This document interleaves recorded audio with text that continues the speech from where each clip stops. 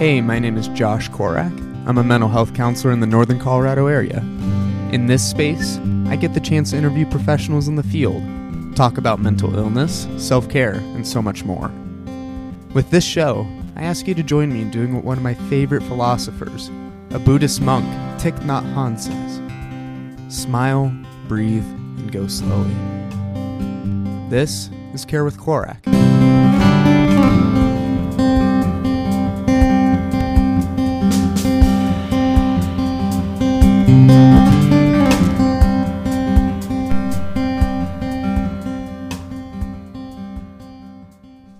Hey everyone, welcome back to Care with Korak. This is Josh. I'm glad you could join today. Real special guest, possibly the last guest of the season. I may still try and get one more guest on. He was originally supposed to be my first episode, but due to some health concerns, we had to indefinitely reschedule, or indefinitely cancel, reschedule, I don't know. But he is doing great now, and I've been meaning to reach out to him. Obviously, it took me a little bit of time to get the rest of season 2 out, so I really appreciate you giving this a listen. I hope the content has been good and valuable for everyone to listen to, and so I may still try and get this other guy in to finish out the season, since he was supposed to be a part of the season initially, or I may just wait and have him be a part of season 3. I think there will be a season 3, guys. I already have a handful of ideas of who I want on the show and topics I want to talk about, and I'm even thinking of some original content to be putting out there and to be sharing with you guys. A little bit shorter episodes. I know sometimes the hour-long episodes can maybe sometimes feel like a lot, and I appreciate you still listening to it. I hope it's been valuable, and I would really appreciate some feedback. I really want to make sure that this is impactful and this is valuable, and it's not just fill in headspace, right?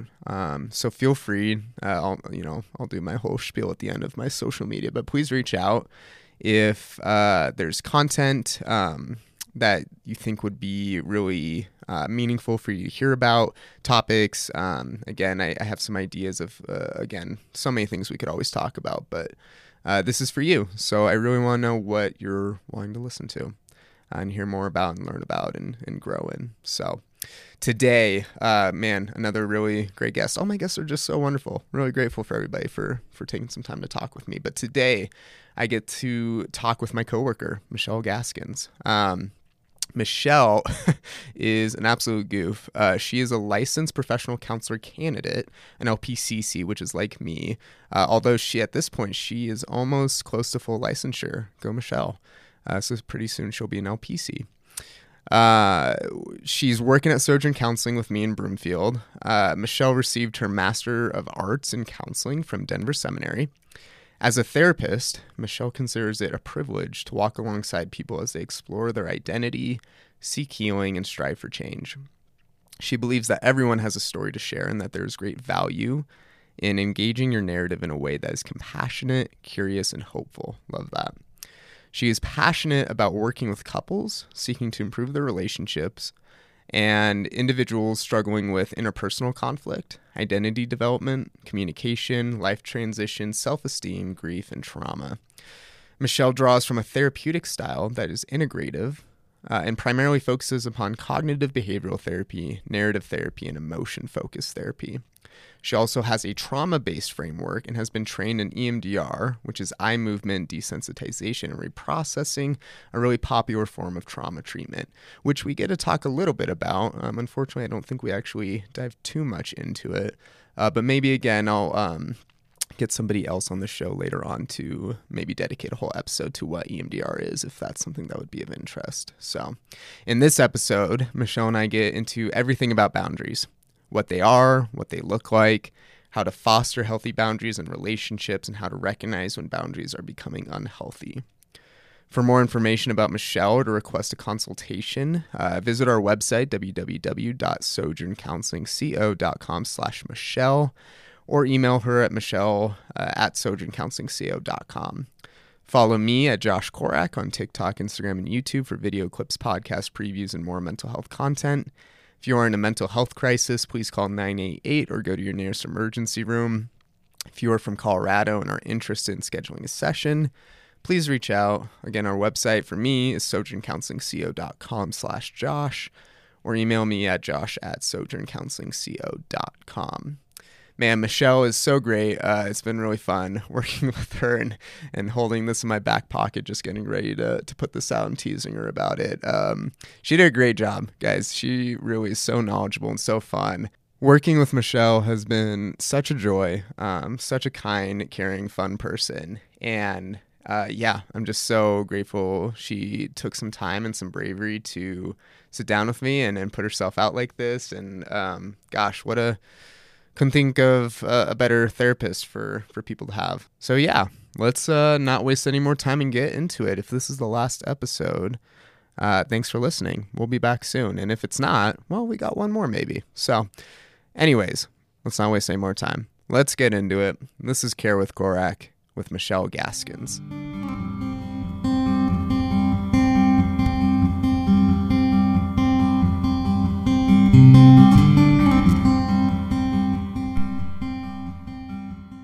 Hey, Michelle. Hey. Welcome to the podcast. Thanks. Great to be here. I know. This is fun. Yeah. Well, welcome. Would you mind just introducing yourself for my audience? For sure. So my name is Michelle, obviously, and I have the privilege of working with Josh. Privilege is a strong yes, word, maybe. I mean, I don't know. It's been pretty fun Good. at Sojourn Counseling in Broomfield. So we're at a group practice here. So I graduated from Denver Seminary with a master's in clinical mental health counseling in, I guess it was 2019, which is crazy now. Yeah. Is that right? Not too I don't long even ago. know. Yeah. That was when I graduated from my undergrad. Yeah. Oh my gosh. Great. Thanks for that. I really You're appreciate it. welcome. I'm feeling sure that super really old helped. now. Yeah. Just kidding. We're both so young. It's great. And have been working here for about a year now. So I see a lot of, right now, I would say like half my caseload is teenagers. Mm-hmm. And then I have a lot of adults, young adults, and couples, which has been really fun. Yeah. So yeah, it's been a good time. I still feel like, I'm still working towards my LPC, so still an LPCC and getting credentialed. Right. So I just feel like I'm constantly learning and still am very much like haven't landed at like, this is my exact, these are the specific types of clients I'm seeing. It's still very open, which I'm kind of enjoying. Yeah. So, it's been really fun. Yeah. And for my audience, an LPCC in at least Colorado, it looks pretty similar in other states as well, just maybe called something different. But an LPCC, that's what I am. That's basically the pre-licensure track. So in Colorado, it takes 2 years to become fully licensed as an independent counselor. And so once you graduate, like me and Michelle, we have to spend a little bit of time getting hours, getting supervision from a licensed counselor until we can be our own licensed counselor. Yep. So how far out are you? Do you even know? I do not keep track of I know. Honestly, I should know more. Yeah. I think I have maybe half a year left. I need to kind of double check. Oh, so you're pretty close. Yeah. Yeah, you're about halfway, maybe more. Okay. A little over halfway probably. Yeah. So yeah, that's awesome. It's that's really exciting. It's really exciting. Yeah. Yeah. Good. Awesome. Feels great. Well, cool. So, I mean, you're exploring a lot as a newer counselor. What are kind of the areas that you are finding you're enjoying working with the most? Yeah, that's a tough question. I mean, like I said, I think it's been surprising in a way to see how much I like working with couples. That was just something that I didn't get a ton of experience. I got a little bit of experience during school with couples, and that was kind of first when I realized like, oh wait, there's something really special about this that I really enjoy. So that's been honestly one of my favorite things of just there's just something different for me about sitting with couples, that it's more exciting, and I kind of like the more, there's more people in the room, often more tension and conflict, and I find that for me is just actually really thrilling in a way, which can sound terrible because you're like, oh, I thrive on people's conflict, but it makes sense. I mean, it's just a way where you feel passion and you can feel like you can speak into this specific area of life. So yeah, I think it can feel, it can feel overwhelming, but I found that I actually tend to thrive in those situations and really enjoy them. So that's been really neat. And yeah, I mean, I think like a lot of people, I really enjoy working around identity, a lot of, negative self-beliefs and sort of reshaping and reconfiguring beliefs about self, especially when there's been a lot of trauma or family of origin, rupture. I think that's something I spend a lot of time working on with my teens and young adults doing. So I really enjoy that as well. And I recently got trained in EMDR. So that's been interesting too. It's very new to me, but I'm enjoying that work as well. Yeah. So, yeah. Well, I definitely want to ask you a little bit more about that too. Sure. I forgot about that. Sure. But it is interesting that you bring up, like, in some degree, we're always working with relationships, right? Because we are humans, we're people, we're always going to be connected with somebody, hopefully, right? Yeah. And so it does seem pretty exciting to take a more direct approach when you have that other person in the room, rather than just kind of talking about them in this indirect way that you would in individual counseling. So. Yeah, it's like a fast track, Yeah, it's like you can't avoid the issues when the person is sitting right next to you, which is kind of why I like it. There's no BS. It's just kind of like the other person's there to call you if what you're saying isn't true or isn't accurate from their perspective. So yeah. What's been the draw to counseling for you? Typically, when I talk to a lot of counselors, there's always some sort of personal story. There's this personal connection to counseling. Would you be willing to share just briefly what that was for you? Yeah, for sure. Yeah, for me, initially I was on sort of a nursing track for school for college and was working at a doctor's office and really enjoyed it, and was actually finding that my favorite moments were just sitting with the patients when I was getting the information I needed as sort of the nurse assistant at the time. And before the doctor would come in, there was always this moment, right, where a patient is sick or going through something really hard, and I found that I would be really engaged and really wanting to hear more about their lives, or really wanting to comfort them or just sit in that moment with them. And I think a lot of it was realizing that while I could have done nursing and been a great nurse to some extent, now it's kind of like, oh gosh, I can't imagine ever considering that for some reasons. But I can't picture as a nurse either, if I that know. matters. No, it's you seem very much this is the role for you. Yeah, it's really interesting how once I finally kind of accepted that, what, I think watching people grow and change is really one of my favorite things, and like listening and just having the opportunity to sit in on people's stories, and how much I feel that that's such an honor. It was just, it just kind of shifted things for me. I really want to care for people emotionally, kind of more holistically than just physically. Yeah, that's great. So you've been working for a while now. You're working with couples, you're working with teens, you're working with trauma, you're working with all these different areas. What I kind of wanted to spend a little bit more time on is this area of boundaries in relationships. Because from what I hear from you and our other conversations outside of here is that comes up a lot, right? Boundaries can be such a buzzword nowadays, right? And sometimes it can be really hard for us to define it or to understand what it looks like, what it should look like, what it should not. Yeah. What are boundaries, right? How can we start to define this? Yeah, that's a great question. And honestly, I feel like boundaries is such a taboo word sometimes these days, because it can mean so many things to so many people. And sometimes, I've found that people, when you say boundaries, even kind of shut down a little bit or get pretty hesitant because they feel like, oh, well, if I'm setting boundaries, I'm being selfish. There's nothing, I can't be selfless or, really love others well if I have all these boundaries, if I'm just taking care of me all the time, and it's been an interesting thing to see how people react when bringing up boundaries, even with teenagers, with couples. So yeah, I mean, boundaries in general, I think it's a pretty broad thing, but just to boil it down, meaning like kind of discovering where do I begin and end and where do you begin. And it's just sort of what, boundaries are the thing that separates me, my beliefs, my roles, my values, my behaviors from someone else, and vice versa. Yeah.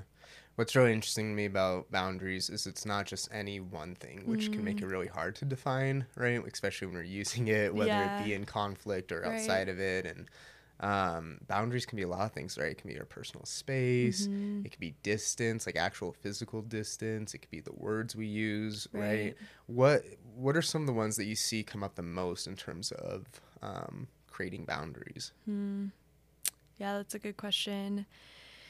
I think often, I mean, this has really just been a recent thing, especially with a lot of couples, is even boundaries in communication, right? So boundaries in even the way we have conflict, especially, right, even with teens and parents too, because there's often these moments where there's one person withdrawing and one person really wanting to figure out the situation and, you know, get resolve.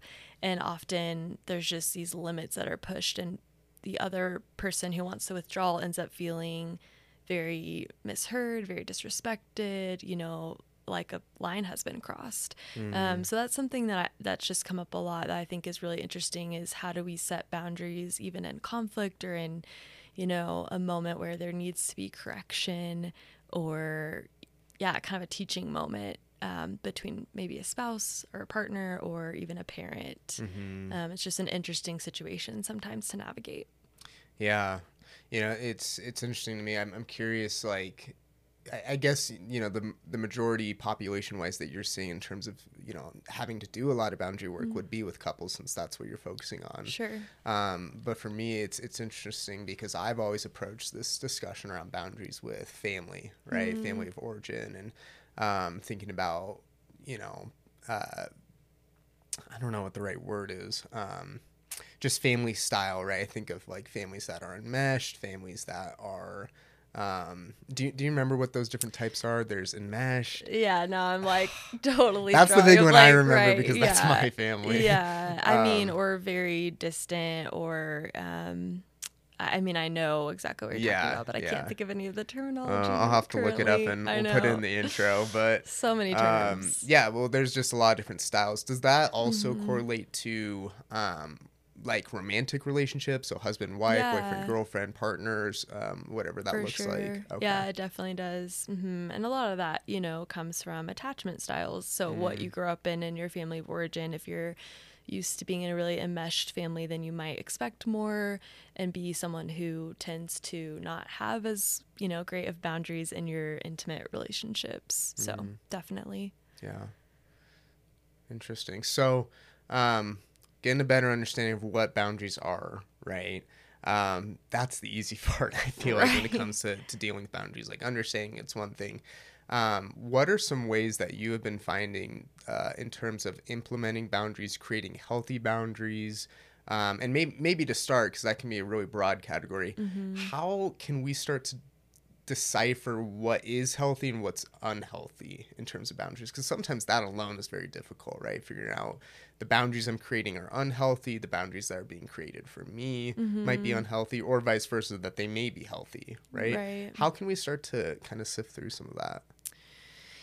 Yeah, that's a great question. And, you know, to some extent a little broad too, but I think something that is helpful, something that comes up a lot, I think, is this idea when we are setting boundaries. I think it's important. Sometimes people are like, okay, I'm going to set boundaries, and they are so excited, you know, and they go out with this intention of being healthier in their relationships. And then what happens is, I think we forget that boundaries really have to be, if I'm trying to set boundaries, it's what am I setting, right? I can't be like, okay, Josh, you know, my boundary for you is that you're never allowed to talk back to me, and you can't do this, or you need to do this, right? I can't make anyone follow a boundary. As an adult. Right. Or, you know, or even younger, you know, a teenager. I can't guarantee that you're going to do a behavior that I want you to do. So a boundary is not something that I need to put on you in terms of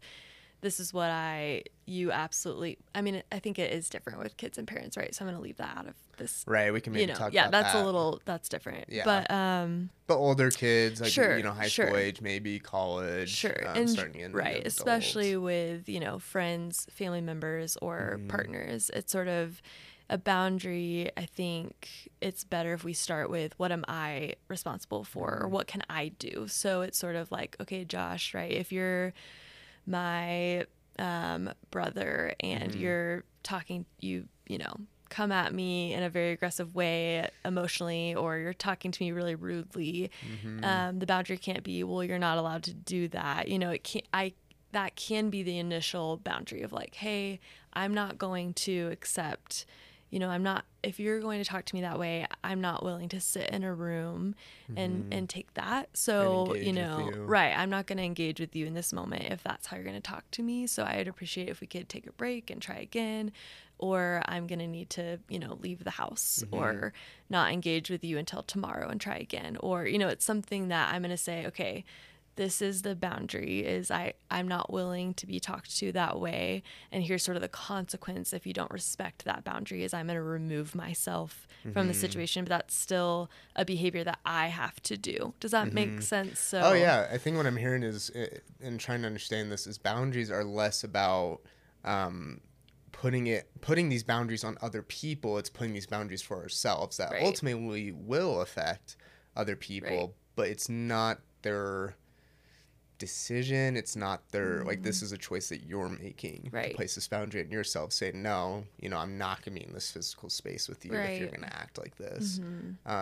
It's not saying you have to change your behavior, like, because ultimately we can't control that, but really it's about placing this boundary on yourself, and ultimately it will potentially negatively impact the other person, which is maybe the goal, right? So they can recognize, hey, Josh, stop yelling at me, right? Stop treating me poorly. Exactly.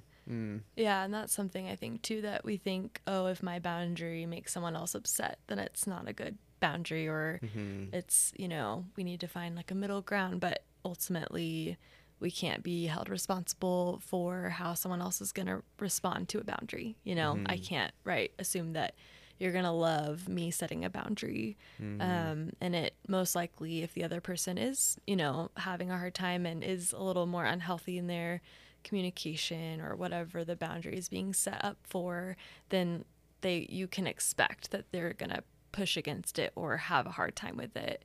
And often I think that's a good sign that you're doing something right. Yeah.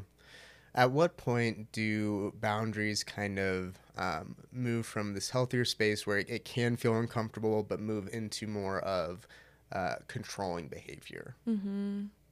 Yeah. So do you mean like as the person setting the boundaries? As the person setting the boundary. Yeah, for sure. And that, I think that's kind of goes along with what we were saying. It's sort of like when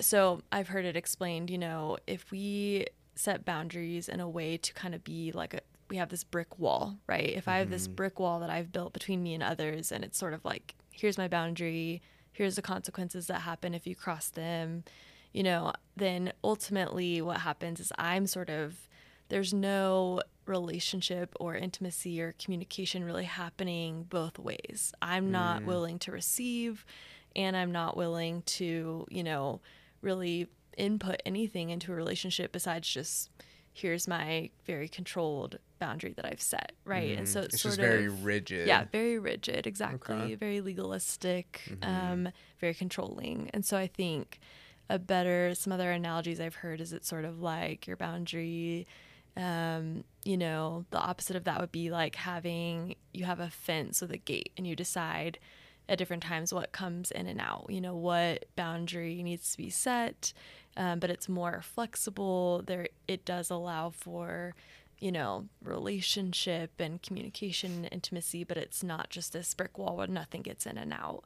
Or even like, this is a little cheesier, but per my pre-nursing background, I love this analogy, and maybe some like science nerds out there will, but it's like a cell membrane. So I don't know if you remember biology, but it's like you have the outer part of the membrane and the inner part of the membrane, and then there's like things that kind of come into the inner wall, and then the cell ultimately decides whether or not it gets even further inside or has to go back out. And so it's just sort of this I like that idea that there's just this fluidity to it, and the midbrain is strong and protective, but it's also very fluid, and things get in and out. And I think like in that same way, boundaries are not meant to be often. I think there's some, kind of other circumstances where it might require that, but they're not often meant to be like a set one time, like that forever. It must always be this way, right? There, we need to be flexible and understand that there's going to be times where our boundaries change with certain people or situations too.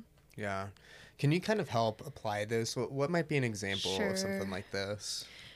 That's a great question. So, yeah, for example, if, that's a great question. I'm like trying to think of something that actually, well, okay. So if,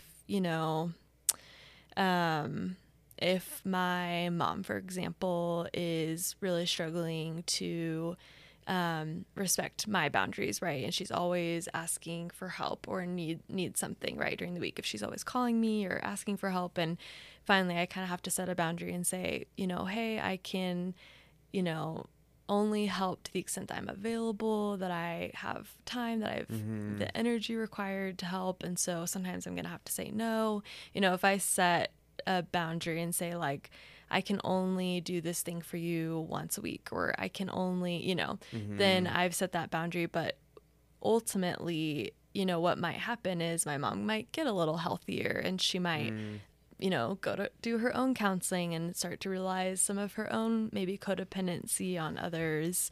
And if she's able to, if I can see, okay, she's really grown and she's changed, and then she's in a car accident and needs my help, for a week with, things around the house or whatever, it's sort of like, I'm not going to then view it necessarily as like, okay, I need to have this rigid boundary. I'm only allowed to go over there one time. Otherwise, she needs to find other people. It's just, and even obviously if she is still unhealthy and experiencing that, there's going to be some changes. But that's maybe a horrible example, Josh. But the point being that it's like, I think that people, if they're growing and changing and they're becoming healthier, sometimes we can become more lax because that boundary isn't required to emotionally serve the same purpose, right? So it's just sometimes even knowing that person and really holding concern for the type of relationship we're engaging in with this person. And if they're actually at this new, healthier space, sometimes we can kind of let that boundary down more or set a new type of boundary, or it just can be more flexible, I think. You can almost like redefine the boundary. Yeah, exactly. Right. Because it may not be serving the same purpose anymore. Right. Yeah. How often do we have to reevaluate the boundaries we have in our life? Are we always even super conscious of the boundaries we have? Yeah, I think that's an important question. And, the way I see it is I think we're always reevaluating in a way. And I don't think that has to be like a constant conscious thing, right? Where we're like, okay, reassess boundaries. But often what happens, I think, is we feel a shift. So if I think if your emotions in a relationship, if you're feeling angry, if you're feeling taken advantage of, those are good signs often that you should probably reassess and maybe set boundaries or be more firm in some boundaries. Or if you have set really intense boundaries and you're starting to feel like, these don't really, you start to get that sense that I can let this person in more, or I can do more in this situation. I think it's just really listening to your gut and to your emotions and sort of that like check engine light of like, okay, I think this is a time where there can be some shifting that can occur with boundaries. So just, I think a lot of boundaries just require self-awareness. Yeah. Which is the worst and best part about it. Right. Yeah. I mean, self-awareness is a whole nother discussion, right? The process of growing in that, and the fact that it's an always ever going process that, however we want to say that. But, one area that boundaries can come up a lot in is with conflict, right? What are some of the big ways that maybe you see that showing up in conflict? Yeah, for sure. So I think it's really easy in conflict, right? When we start kind of we're past that part of our brains. We're really tapped into that emotional space where we're not able to use logic as much. So it's often when we're in conflict, especially with like a partner or spouse, we aren't really honestly thinking as clearly often. And so, well, which is just science, right? Because exactly. I mean, to explain a little bit, which I'm sure you know, but just for my audience, Right. we've probably talked about this in a different podcast episode at this point, but this is, you know, kind of those three different areas we have in our brain, right? Three main areas. We have our prefrontal cortex, right, which is what you're describing as this logical, reason-based, rational, decision making, executive functioning is another way of putting it. That's the prefrontal cortex. Then we get a little bit deeper, kind of towards the middle of our brain. That's the limbic system, which is where our emotions really lie. Memory kind of takes place, making meaning out of experiences, different things like that. And then going even deeper down to our brainstem and our nervous system, we get more into that fight or flight, reactive, animalistic side of the brain, right? And so once we start to perceive a threat, such as conflict, our brain literally starts to shut down. It starts to draw back, going more into the limbic system and the brainstem. And we stop being able to really use reason once we start getting emotionally higher on this emotional thermometer. Right. Exactly. Mm-hmm. Yeah. So a lot of times what I'm doing is helping individuals or, parts of a couple recognize what are some signs and tells that you are no longer able to access right in that prefrontal cortex. Like you're very much in that space of like deep in your brain and you're just not able to think super logically. So what are some things that you start to feel when that's kind of occurring, and how can you just notice? And so helping people start to spot that, so that then that's I think often a really good time where I suggest taking timeouts. So and I do that too. Yeah, totally. And it's something that, it's not meant to be used as a weapon, like, well, I just need a timeout, but it's just meant to say, hey, I feel that I'm getting incredibly angry right now. I can feel the rage growing. So I'm going to need to take some time to calm down before we finish having this conversation. Or I'm about to say some things to you that I know I'm going to regret. So I need to take a moment. So I think in boundaries, that's a really good way, whether it's you recognizing I'm getting incredibly worked up and heightened emotionally, physically, or you're kind of recognizing that in your partner, like, oh, they're very much, going into this fight or flight space. Like we need to we need to pause. So just taking a moment saying, hey, I think it would be good for both of us if we just took, usually agreeing on a time, like 10 minutes to calm down, and then we'll meet back in the kitchen and see if we can keep talking or need to figure out a time to talk about this later. Right. Because that time length can really vary, right? I mean, for some, I know it can take 5 to 10 minutes. Right. For me, sometimes I need an hour to really reset my physical cues and really understand, okay, why am I upset? Am I actually upset? Trying to understand what is actually going on before I can come back. So for a lot of people, sometimes that time really can vary, and that's okay. Exactly. Yeah. But I think that's some, kind of a common thing that happens. And, I've been guilty of this too, right? Where I'm the person in the relationship that I want to like work things out immediately. I want to have the conversation. I'm guilty of that too. Right. Totally. Yeah. I'm not the withdrawer. I'm the like push through till the end of the conversation. And so I think sometimes we see it as a bad thing to take breaks or to step away, but it actually can be so healthy because, some people really need that boundary of like, I'm feeling really attacked. And even if you're not trying to attack me right now, that's how I'm perceiving it. So the boundary being there to take a time out so that, I can, like you said, I can start to regulate again and kind of process through what happened and what I was feeling. Right. Yeah, I mean, it's an interesting process, really. And it's a lifelong journey figuring out how to do conflict well. And that's what, timeouts are really just such a core skill, to learn. And it's hard. I mean, it's a simple skill in the sense that it's as simple as like, oh, okay, first we need to agree that we're going to take a timeout once we get into these high emotional reactive situations. But once we take a timeout, then it's quote unquote as simple as just going off and checking in with yourself, taking the time to relax and check in, and then coming back together to talk about it in a healthier way. But that's obviously pretty hard, right? I mean, if it was as easy as it sounds, then we wouldn't have, right. nearly as many of these high conflict situations. And, but it is such a core skill to start with, right? And really start to incorporate in your relationships. Yeah, it's a nice one because it's pretty simple, even though, like you said, it's hard. It sounds so much easier than it really is. Right. When you're both in those really heightened spaces, it can be really difficult. Or even when just one of you is, because then the other one's like, no, we can figure this out. And it really can take a lot of, really standing your ground in that boundary of like, no, I really need this time out, and I need you to please respect that. Yeah.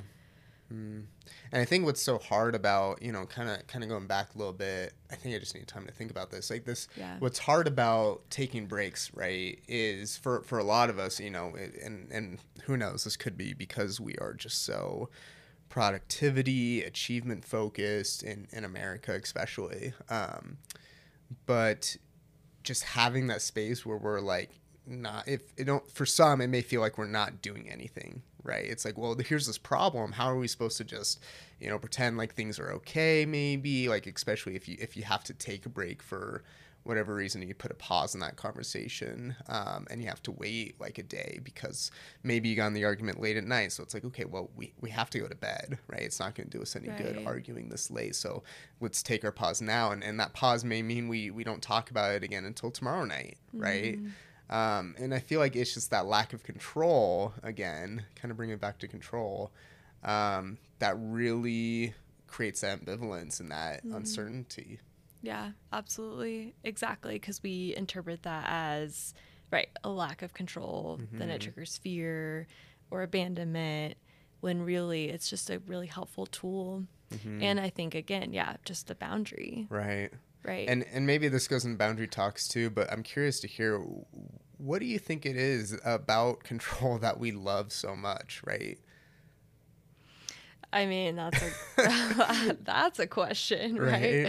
We could just talk philosophically about that for hours, I'm sure. But I think, just even innately, there's just a part of us that was built to need to have some control, right? Control, I think in and of itself always starts with just like the basic things that I need to do to be able to be in control or be in awareness of my situation, work, job, whatever it is. Like we need to be able to get things done and we need to be able to, just live day to day. But then I think there's something about fear, or perfectionism, things like that then really drive control even further.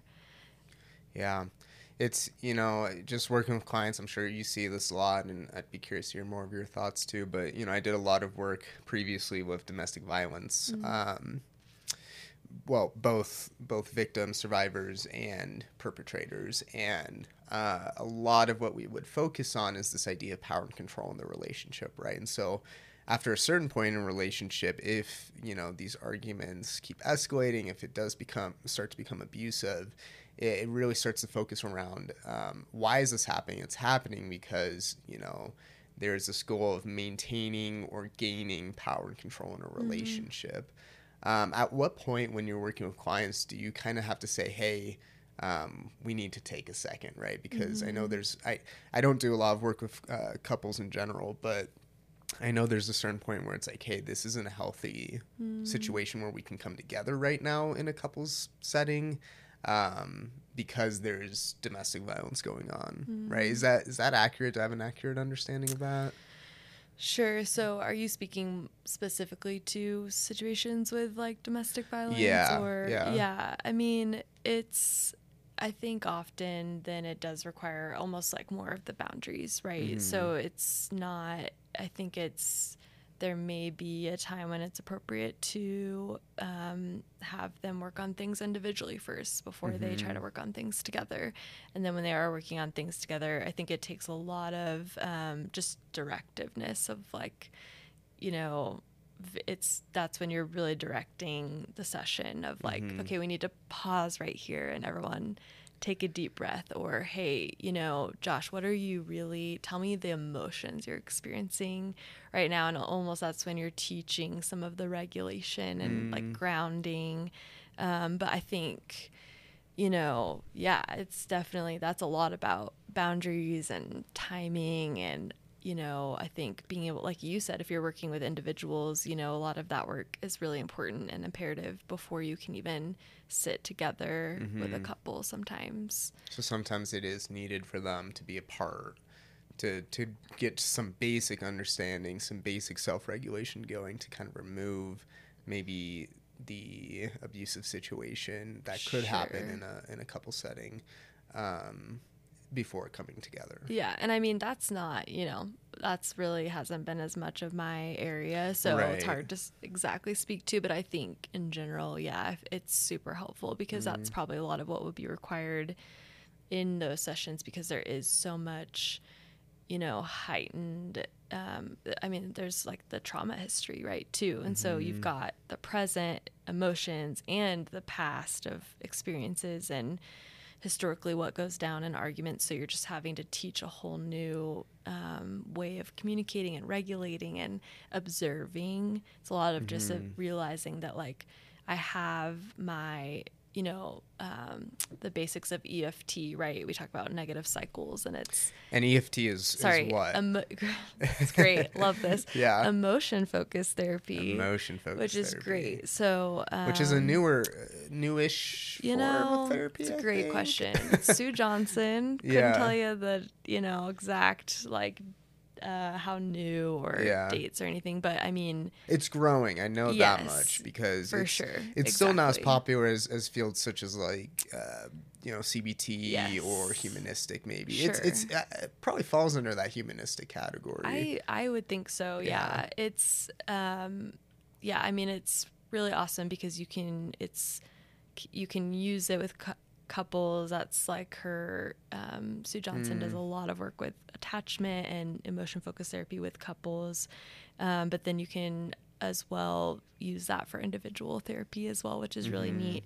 So a lot of that is looking at, they basically break it down into like the negative cycle. So you identify this is what I felt, and then this is what I did. So I felt really abandoned in this moment by my spouse or my partner, and therefore I yelled, or I walked away, I withdrew. So it's sort of like there's the feeling spaces, and then there's the doing. And you look at, for each person in the couple, you look at, what they were, you can take any argument or any conflict, and you look at what were they feeling in that moment, and then what did each of them do.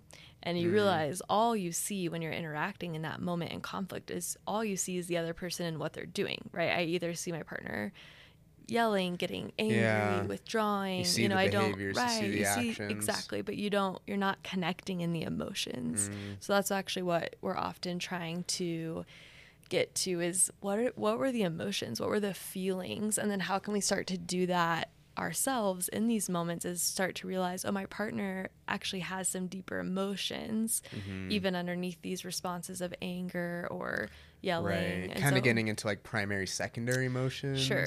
Right. I mean, yes, absolutely. I don't know if that's how they would label it in EFT, but yeah, I mean, there's all the different terminology, but more so in general, it's just, what are any of the emotions, and then how can we connect in that. I can't always connect with my partner in what, he's doing in that moment and how he's experiencing the emotions. So it's hard when he's withdrawing, or when maybe his voice is raised a little bit, or, that I can't really connect in that moment. But what we can connect in is if we're able to actually both recognize our feelings instead and share those, which is the ultimate goal, is being able to realize, okay, I have these responses and behaviors, but what I really need to be focusing on and trying to share or connect with my partner in is those emotions that we're both experiencing, which is, that's really difficult. Yeah. But possible. And it breeds just so much more intimacy, and it can really help with conflict. Yeah. and attachment. Yeah. There's so much good stuff here. I mean, we could just spend hours and hours talking about it. Totally. I'd be curious if we could shift our focus just slightly. You know, we brought up this idea of domestic violence, which is, you know, one form of trauma, and recognizing that that's not an area that you have a lot of work in. How else do you kind of incorporate trauma with this idea of boundaries, or do you see it coming up a lot with the couples you're working with?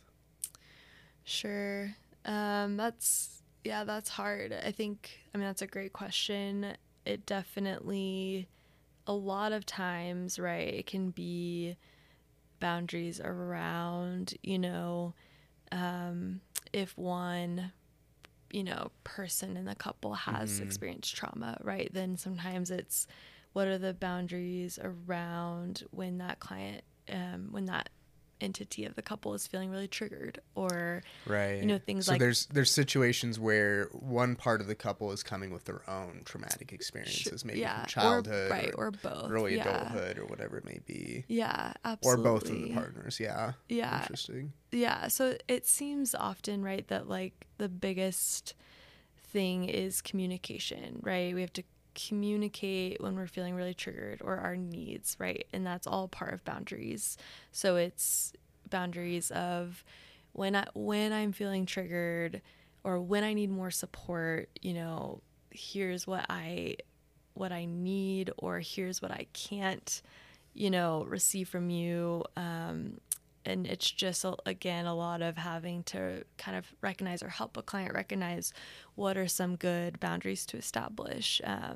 You know, if I'm feeling triggered, I might need to take a walk before, you know, we engage in a conversation about even something that's not conflict, or, you know, there's just different things that can come up, and it's a lot of having to communicate about what triggers are there. It's, again, a lot of self-evaluation. But I mean, it's just it varies so much, right, from person to person. But I think so much of that is connected to boundaries, for sure. Right. Well, because I mean, in one definition of trauma, we can look at it as it's a violation of boundaries, right? You know, there's a lot of ways that we can define trauma, and one way I've heard it before is that trauma can be anything that changes your worldview, right? So in some ways, it almost seems like, you know, all the couples work you're probably having is some form of post-traumatic stress in a way, or just you know, stress that has had a pretty significant impact on them and their worldview. Yeah, for sure. And a lot of that is just helping, you know, one or both people learn, or be able to have the space to articulate that to their partner, maybe in ways that they just haven't been able to yet, even just because they didn't know how, you know, or didn't see it that way, didn't realize how their trauma had impacted them and their worldview, or, you know, what their triggers are. Right. Yeah.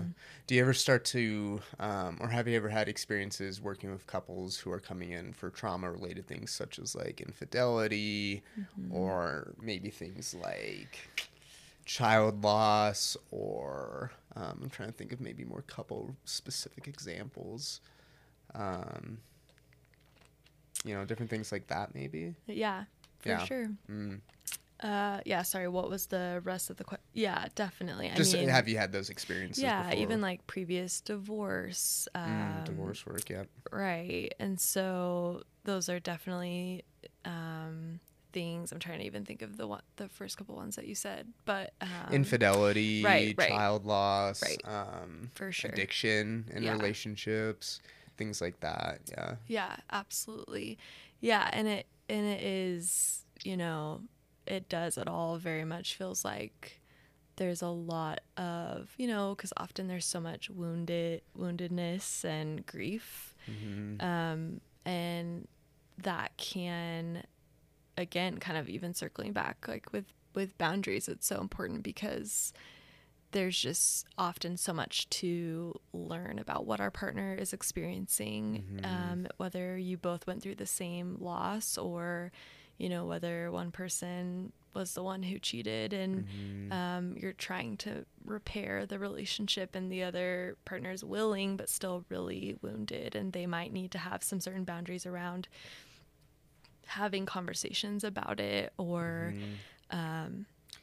Is that where maybe some, like, in the context of cheating, is that where maybe some of the more rigid boundaries would be more appropriate, or is it still requiring a more flexible fluidity nature? That's a great question. Yeah, I think, a lot of times it's encouraged to especially if it's something that a couple has just not been able to, right, they're coming to see me or another therapist because they just cannot work through it on their own, right? Then yes, often there can be times where it's appropriate to say, hey, if you start to have a conversation and it just blows up in your faces and you're not getting anything accomplished in it, just pause and bring it back next week, right? Yep. And that can be a good time to say, we're not going to have this conversation outside of counseling. We need a third party person here to help us navigate, because we're both just over the edge of, right? Both too reactive, both getting too reactive back into that back middle part of their, yep. back middle part of their brain, and it's just too much. And so absolutely that's a great example. Yeah. Interesting. Gotcha. Yeah. Well, this is a lot. What, are maybe there's the timeout strategy, right? Which I feel like we kind of described pretty good already. What are some other maybe just simple ways that you maybe teach clients to kind of create healthier boundaries, set healthier boundaries, identify unhealthy boundaries, anything like that? Like, what are some maybe coping skills, some things that we can kind of take away from all this? Great question. Expert Gaskins. Man. Oh gosh. Yes. Yeah. It's so funny. I just, immediately I'm just like flooded with like, all these clients, but also just there's so many things with so many different types of scenarios. But yeah, I think some of the basics that we've covered are, one, basic recognizing how do you know when a boundary might be, or when you maybe need to set a boundary. And that's often, I think it's Brene Brown. I mean, this is pretty basic, but she has some Our quote Lord about. And Savior. Yes, right. Brene Brown. But she talks about, how we can often feel really, just really angry or bitter when we need to actually set a boundary. And that's a good kind of check engine light sign of like, okay, it may not be actually in this moment about, I can sit around and be like, this friend is making me so angry and I'm so frustrated and I'm so hurt. But actually it's like, okay, what can I do? I probably need to set a boundary. Or if we're starting to feel really bitter about, we've been offering someone a lot of help and we're not getting anything, there's just these moments where I think if you're feeling, in a relationship, whether that's family, friend, partner, really hurt or bitter, that's a good time to kind of go, okay, is this a scenario where boundaries could be helpful? And then I think having some accountability, right? So go see a therapist and talk about what are appropriate boundaries I could be setting, or talking with a really healthy friend that you see that maybe, a mentor. Yeah, absolutely. That, you see as someone who's really well balanced and has healthy relationships. What do they think about boundaries? How do they set boundaries, or how do they see that you could set boundaries, and can you have some accountability for holding those boundaries? Because I think that's something when we're new to setting boundaries, we're not going to do it well, right? It's going to take practice. Yeah, like you said, it's really a lifelong thing of learning about ourselves and learning how to set boundaries, etc. And you can absolutely grow in it and become way better at it. But I think having some help is always a good thing with boundaries, because it's hard. Yeah. And then, so recognizing when you're maybe needing to set a boundary, getting some help with it. Like we said, taking a time out. I think really being direct is something that a lot of people, right, when you struggle with setting boundaries, those people often have a hard time really being direct. It's sort of like, if you could maybe not do this, or, it's sort of just like hard for those people to. So being confident. Yeah, exactly. Being a little bit more sure. And that, again, takes its own process, but knowing maybe, what you need. And maybe that means writing out like a phrase you might say, or practicing it, or sending it in a letter, or, I think practicing some boundaries, or maybe creating a few phrases of words you might use or language you might use around sharing a boundary with someone can be really helpful. Right. Practicing is good. It's hard. I'm trying to think. Oh, well, those are all great. Okay. Yeah, I mean, that's great. Yeah. So, yeah. yeah. Keep it bite-sized, but Right. yeah, we definitely could talk Some about starting this things for a long time. Oh, sure. Yeah. Well, I mean, this has been great. I mean, like you said, we could probably talk more and more, but Yeah. Want to respect your time. We're For coming up sure, at the end of the same. hour, so what are some words of wisdom? I always like to ask my guests this at the end. What are just some words of wisdom that you'd like to pass on to my audience? Maybe around this topic of boundaries. Man, that's a hard one. He's really springing this on me. I Yeah. didn't have any time to think. I know. Words of wisdom, especially around boundaries. I think, I personally even was a chronic, this was something I really struggled with growing up as a teenager in college. I didn't realize it, but that was a huge area of my life that I had to have basically a crash course in boundaries at some point, where everything just fell apart because I had no boundaries. So I would just say, words of wisdom is, you are, as cheesy as it sounds, you are worth about setting boundaries. You are, your time, your energy, your health, your emotions, your spirituality, your body is all valuable and worth setting boundaries around and having boundaries for. And that is both I think our boundaries help our service and our relationship and love for others become even more healthy and solidified and strong, because we actually are healthy people in relationships and healthy individuals. And so, especially if you're someone who just is sort of the bleeding heart, I say, it's that's incredible. And that's a gift, being a very deeply empathetic human who cares about so many people. That is such a gift, and it comes with a lot of responsibility. And I think the best way to help, manage that or really use that gift well is through boundaries. So, yeah, that's what I would say. Well said. Thanks. All right. It's been Thanks, fun. Michelle. Yeah, really appreciate it. Of course. Appreciate your time. It's been super fun. Thanks for having me.